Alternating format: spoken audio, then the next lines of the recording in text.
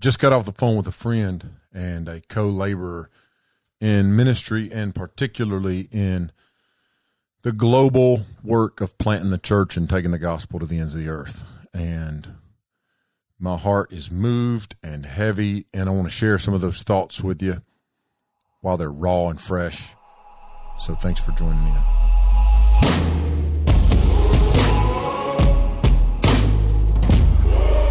Welcome to No Sanity Required from the ministry of Snowbird Wilderness Outfitters, a podcast about the Bible, culture, and stories from around the globe. So I wonder if you've got a really close friend. I mean, if you got a friend who they know you better than sometimes you know yourself. That friend might be a spouse. It might be a lifelong friend. It could be someone you hadn't known that long, but man, you just mesh and clicked, and your spirits and souls are kind of knit together. That's a good thing. That's something that's very unique. It's a treasure. It's something that a lot of people go through life and never have. And for most of us, the person we spend the most time with is our spouse. Those of us that are married, but some of us, a lot of our listeners are not married. A lot of people are young and single, or maybe have just never married, or maybe you're divorced and find yourself alone in a season of life. I have a very little, and I have a really close friend. She's recently gone through a divorce, and we love her dearly. She's like family. She's part of our church family, and she's alone.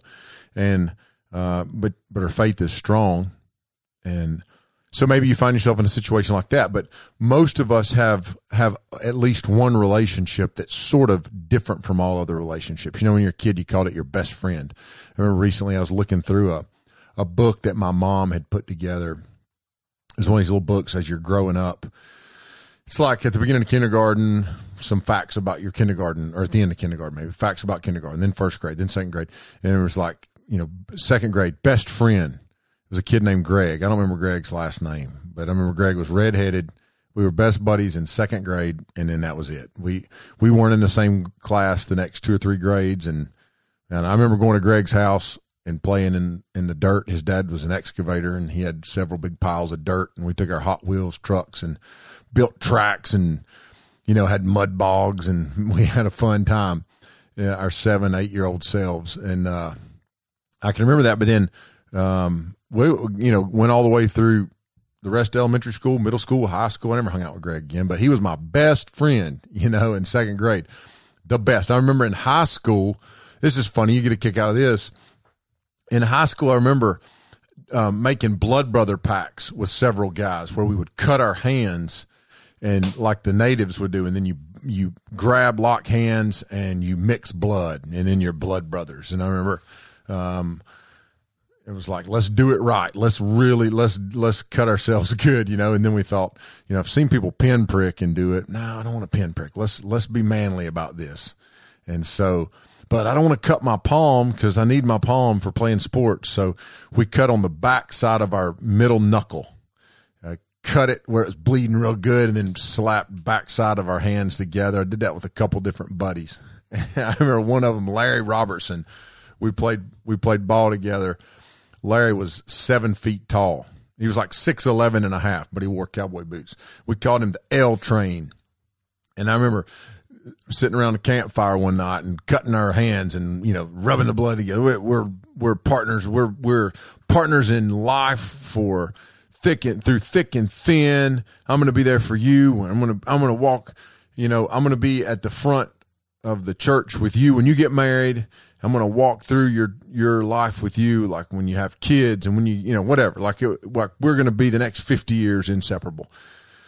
And it was funny because he's a good dude. I love him to death. If I saw him today, we'd pick right up and be friends. I hadn't had a conversation with Larry in probably 20 years, maybe 15 years. I think he might have come to my dad's funeral, which was about 15 years ago, 13 years ago, 14, something like that. So, but we were blood brothers, and I did that with several buddies. And I remember there was a Bon Jovi song in the 80s, and there was this, and it was called Blood on Blood. And some of you might remember that. And it said, basically like, no matter what, I'm going to be right by your side. It's like, we're bros, we're buddies, we're brothers for life. And had a couple of friends, a guy named Phil McDowell, and Phil and I were really good friends. And then when I left home, and then I was dating Little, and then we were engaged, Phil was around some still, and then we just drifted apart. Life takes you in a different direction. I saw Phil recently. I ran into him at a Sportsman's Warehouse in Asheville, North Carolina, and we knew each other instantly. Hadn't seen each other in 25 years. Longer than that. I've been married 26, going on 27, so I hadn't seen Phil in probably close to 30 years. And like, bam, when I recognize him, he recognizes me. Well, I don't know anything about his life. I'm not on social media, so I don't know anything about his life. And we caught up a little bit. And it's just funny because I remember thinking, man, we're together for life, but there are those friendships that I have some very, very close friendships, that I'm thankful for. Guys that I know I can call and talk to about anything. And we've done life together. We've watched each other's kids grow up, and close brotherhood relationships, and then Little and I, you want your spouse to be your closest friend. And Little's the person that, man, gosh, she's the only person that knows me at the level she knows me at. She has seen me in every circumstance and situation in life. We've walked through it together. She's seen me weep. She's seen me lose my faith. She's seen me turn my back on the Lord and walk into rebellion. She's seen me fall, and she's seen me early in my ministry, like walk off the ledge and make mistakes where I fell back into worldly things. She's seen me do things that I had to repent before the Lord and to her. I'm not talking about like unfaithfulness in marriage. I'm talking about more things that were just steps of spiritual immaturity and selfishness that nobody else knew happened. I remember getting intoxicated early in ministry and being so broken and sorry over that. And she just walked through that with me. And so that kind of relationship is so good. And I want to key in on one part of that relationship that's so good. And then I want to share about this conversation I just had with this friend who's more like, I don't know this guy real good, but we're just kind of like-minded, and the Lord's given us an accelerated depth of relationship, I think. And but he's a missionary, he's a church planner, he's in a tough place, and it's like he's alone there. Him and his family, him and his wife and kids, they're isolated. They don't have strong partnerships in country. They've got a lot of strong young converts that they're discipling, but man, he's hit a wall in ministry, and he's at a bad place, and he's just struggling a little bit, just having a hard time. And he's gone through something. I want to share that with you and kind of, and share some thoughts coming out of that conversation with him. But it's caused me to reflect and be introspective and think about, are there relationships that I've invested in? And so I want to look over the next just few minutes at the role of the Holy Spirit in our lives and what the scripture teaches us about the friendship of Christ, how Jesus is a friend, how he's closer than a brother, how he's an advocate, how his Spirit is the helper, the comforter, the counselor, the companion. These are all words that are translated to describe the relationship we have with God. So if we can see Jesus in that way and appreciate him for that aspect of who he is, I think it helps us not feel alone or not feel discouraged at times where otherwise we might. So having a conversation with his friend, and he comes out of a similar background to many of us. He comes out of a background where the church affiliation he was a part of is called Independent Fundamental Baptist, IFB.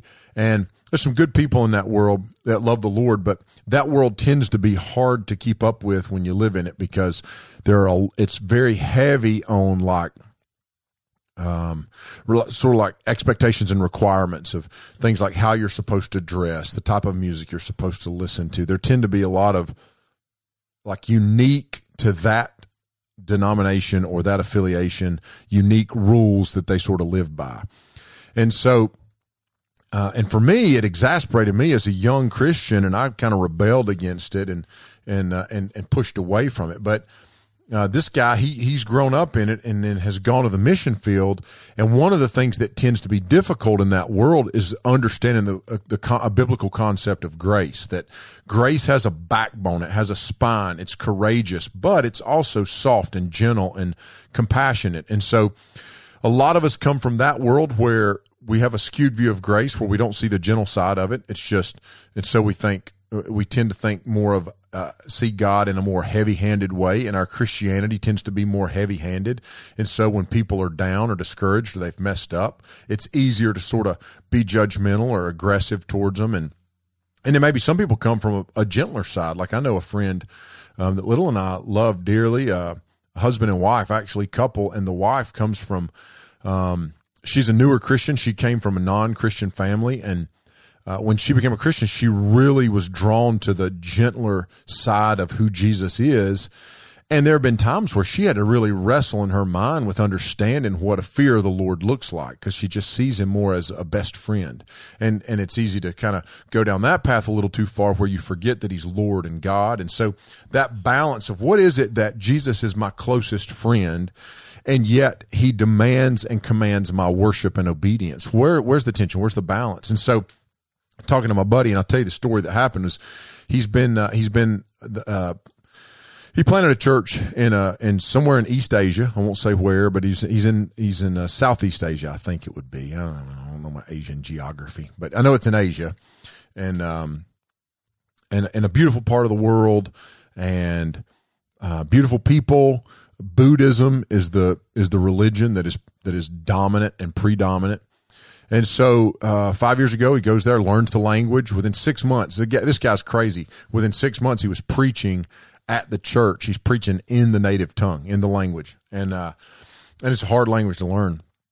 And so he's got a wife and some kids, and they're living there. They're doing church work to plant among unreached, and God's growing it and blessing it. And there's 25 or 30 people now they've baptized and assimilated into that local body. And he's got a cool jail ministry, and he's finally got this one indigenous guy, local guy, that he's been really invested in to raise up and train up. And that guy has shown a lot of promise. He's put him in the pulpit and had him preach a few Sundays ago.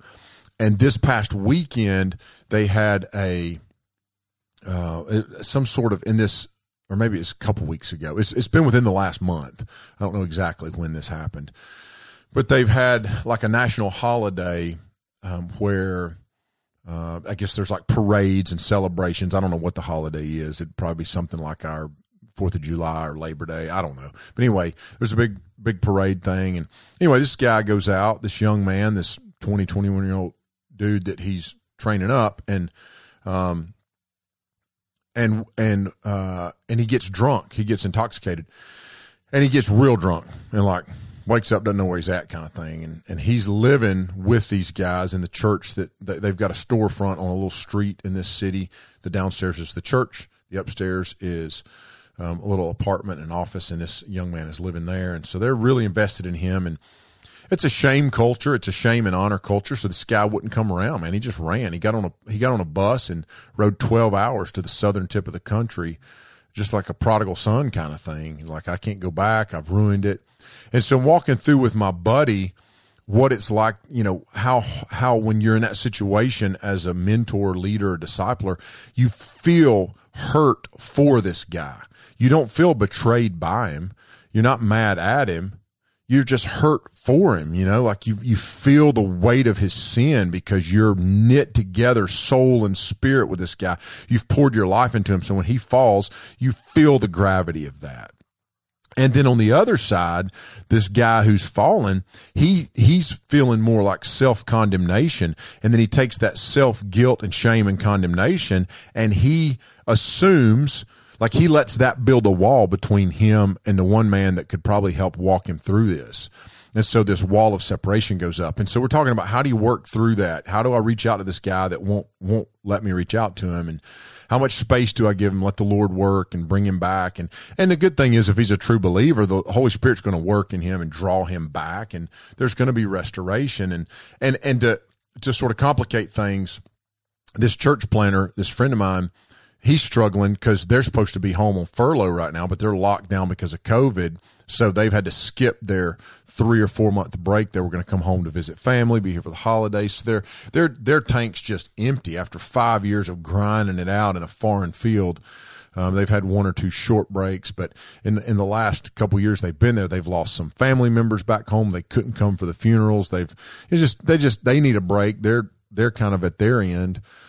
It's just a tough time. And so I realized when talking to my brother and friend, man, he's being encouraged by our relationship. He can now, and he wants to encourage this young brother. And there's this unique thing that happens in the family of God, in the body of Christ, where we feel for each other. We love each other with a depth of love. We feel this bond to one another where when my brother or sister falls, I don't get angry, mad. I don't want to push them down. Like I feel the weight of their shame and guilt and brokenness and sin. And I want to talk for the last few minutes here about theologically what's going on, biblically what's going on. So in the Bible, the scripture says Jesus in the what's called the upper room discourse. And you can read about that in John 14 through, I think, 16. But it's in John's gospel. He walks through like this long conversation Jesus has with his disciples. And if you read in John's gospel, you know, in the Bible, like some Bibles have the letters are read when Jesus is talking.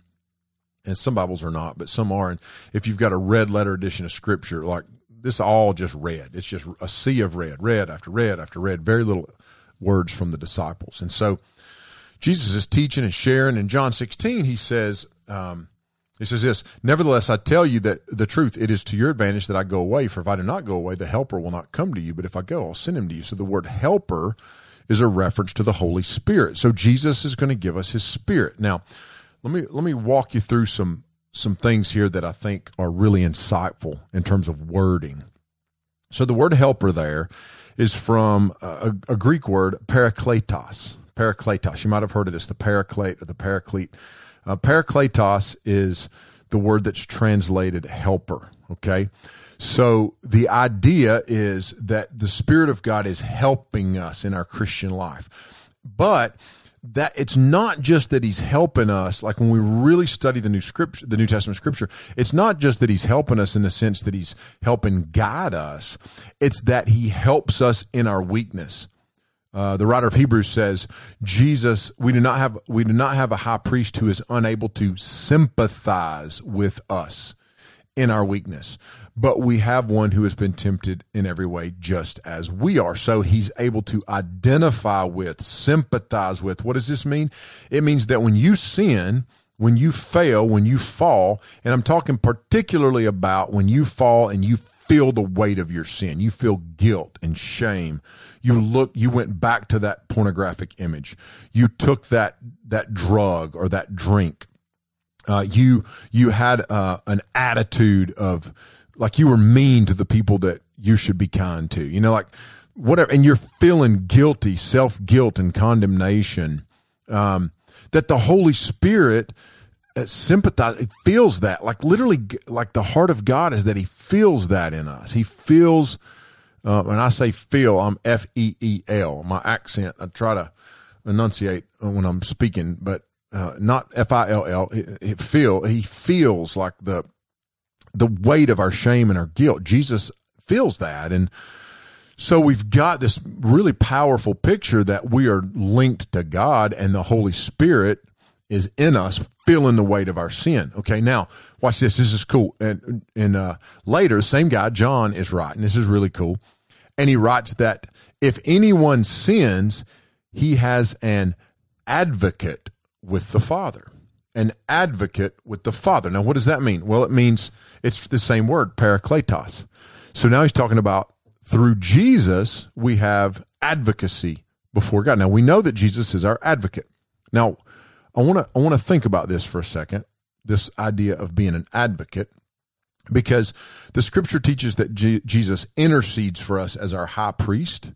But here, there's a little bit of a different idea. I think it was John Bunyan that talked about how Jesus, as our intercessor, stands before God on our behalf in sort of this legal sense. Because John will also say Jesus is our propitiation. In other words, he stands before God, represents us, has borne the wrath of God in our place. And so it's a more legal thing, like standing like an attorney would stand in your place before a judge, sort of, kind of. That falls short, but sort of like that. Like it's advocacy in that sense, or it's intercession in that sense. He's interceding before the Father.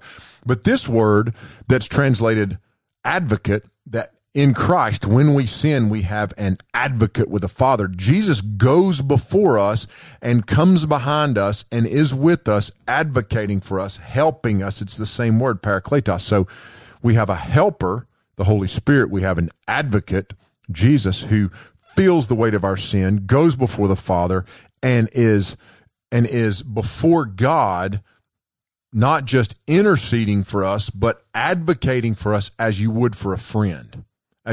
So, in other words, let's imagine your friend has fallen.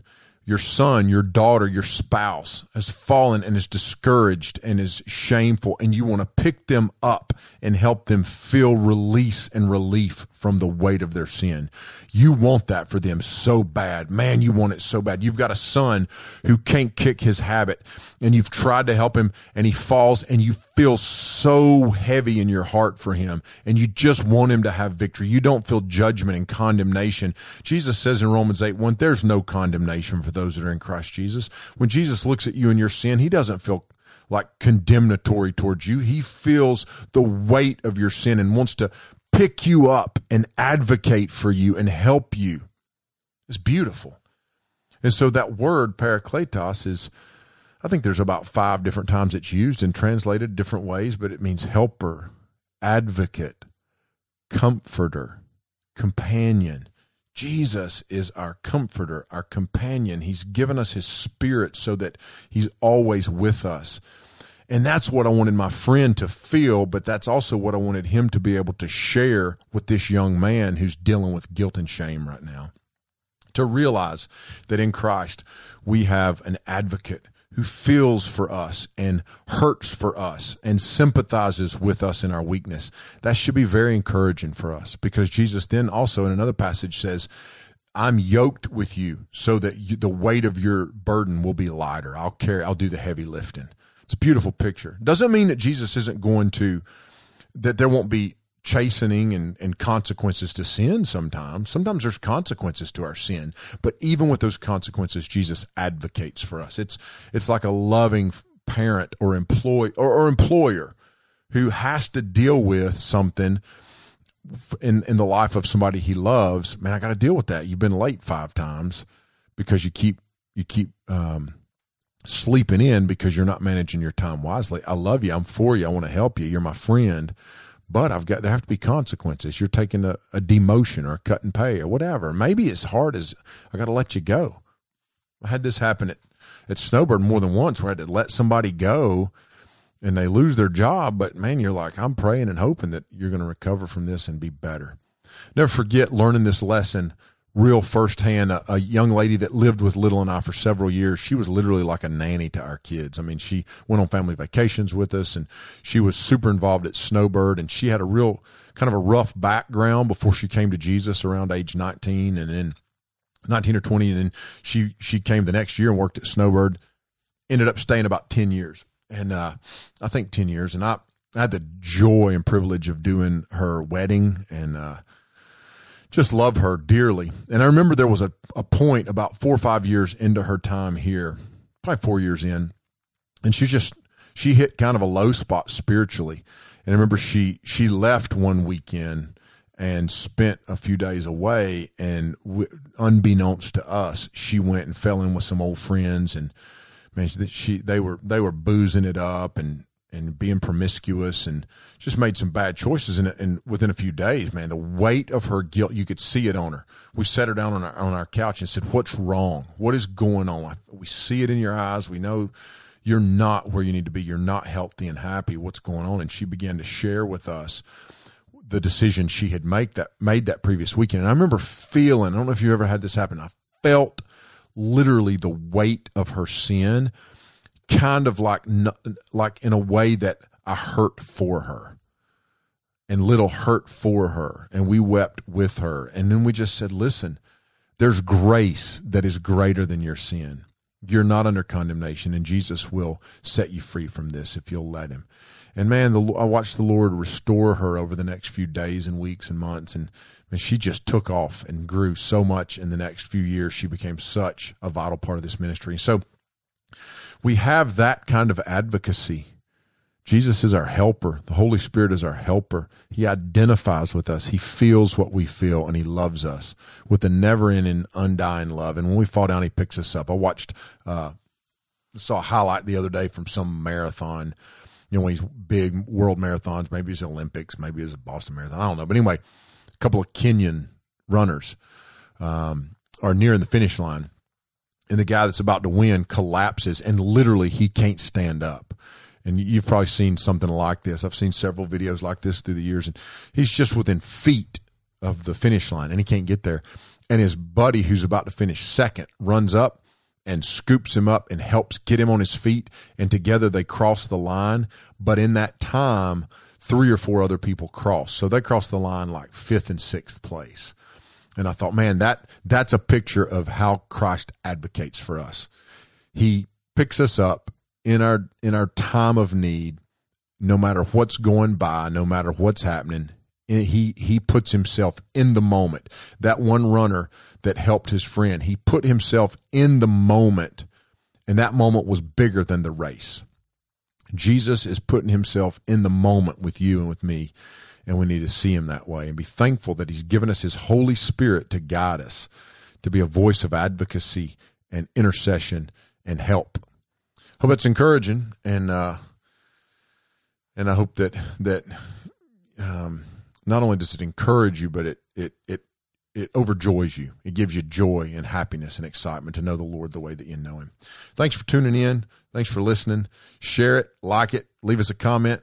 It helps us to get feedback from you, and tell us what you'd like to hear about. We love getting requests and talking about them. So see you next time. Thanks for listening to No Sanity Required. Please take a moment to subscribe and leave a rating. It really helps. Visit us at swoutfitters.com to see all of our programming and resources. And we'll see you next week on No Sanity Required.